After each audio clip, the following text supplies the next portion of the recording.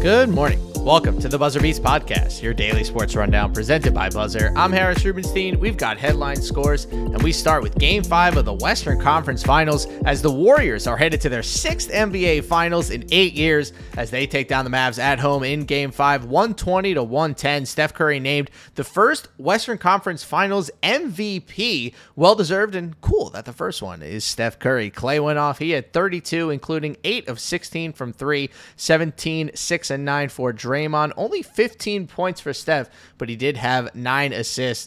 Crazy second half for Luka. He was awesome, but it just wasn't enough. His 28, 9, and 6 fell short. 26 for Spencer Dinwiddie and 10 for Jalen Brunson in maybe his last game as a Mav. Going to some NHL scores, the Hurricanes win at home 3-1. They have yet to lose at home this playoffs. Oilers win 5-4 in overtime. Awesome game, awesome series as the Oilers go to the Western Conference Finals for the first time since 2006. Let's go to some WNBA scores. Sun 99, Wings 68. Let's go to some news now. MLB in a memo rebukes the clubs for, quote, unacceptable workplace facilities for women employees. In a pointed letter to teams last week, Major League Baseball said numerous club stadiums, quote, fall embarrassingly below the high standards necessary for women who are part of the game's traveling parties to do their jobs, and that they've also, quote, created an untenable working environment that is deemed unacceptable. MLB regulations were laid out back in 2021 in a memo that required for women staffers for home and road teams to receive a clean locker room space that is close to the main clubhouse,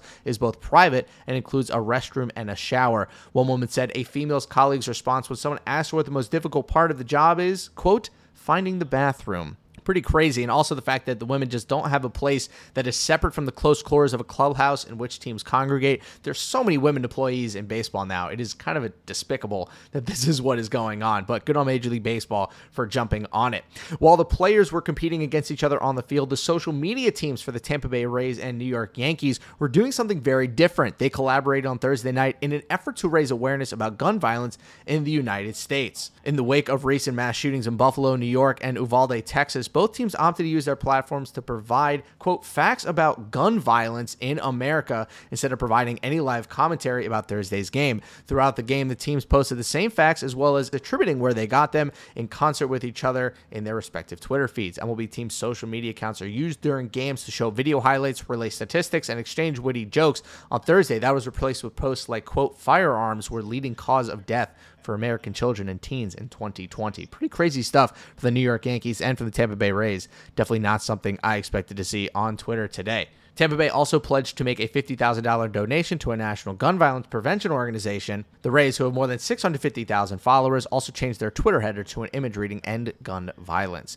The collaboration comes after 18-year-old gunman killed 19 children and 2 teachers at Robb Elementary School in Buffalo. 10 people were killed on May 14th by an 18-year-old gunman. Both of them were using AR-15 style assault rifles. Let's go to the moments we're watching today. Heat Celtics Game 6, 8:30 p.m. Eastern Time on TNT. Should be an absolute blast. The Celtics win and they go to the finals. The Heat win and we go to a decisive Game 7. Should be an awesome one. I am so excited. I've been telling you guys about the Celtics all year, and here we go. A chance to meet with the Warriors in the finals on the line. For hockey, got the Avalanche and the Blues at 8 p.m. on TNT. Sparks Fever, 7 p.m. on Twitter. Sports Liberty Storm at 10 p.m. on Twitter as well for our WNBA fans out there. Let's go to our FanDuel Fast Break. We've got 3 lines for you guys tonight. The Celtics, a -8.5 at home to finish off the series. I don't know if the Heat are healthy enough to even come close in this one. Should be really, really fun. That -8.5, though. Keep an eye out on injuries. If that line moves around, it should really be dictated by who is actually playing. Going to be very interesting to see if the Heat can extend their season, considering the injuries to Tyler Hero, Kyle Lowry, Jimmy Butler, PJ Tucker. Seems like just about everybody is hurt. The Avalanche are a -130 to finish off their series as well. Should be fun to see if Colorado can do it. They were so close to doing it in their last game, but they just couldn't close it out, as the Blues were able to score a goal with a minute left in the game and then score another in overtime to force a Game 6 at home. On this day in sports history, back in 2015, the Golden State Warriors run begins, as in 2015, they win the NBA Western Conference. They would go on to win the NBA Finals later that season. You can follow me on Twitter at SportsDean, and you can follow Buzzer at Buzzer on all platforms. Check out the Buzzer app, available for download on the Apple and Google Play stores. Never miss a moment with Buzzer, the hottest app for watching the best moments in live sports. Have a great weekend, everyone. Make someone smile today, and we'll see you next week.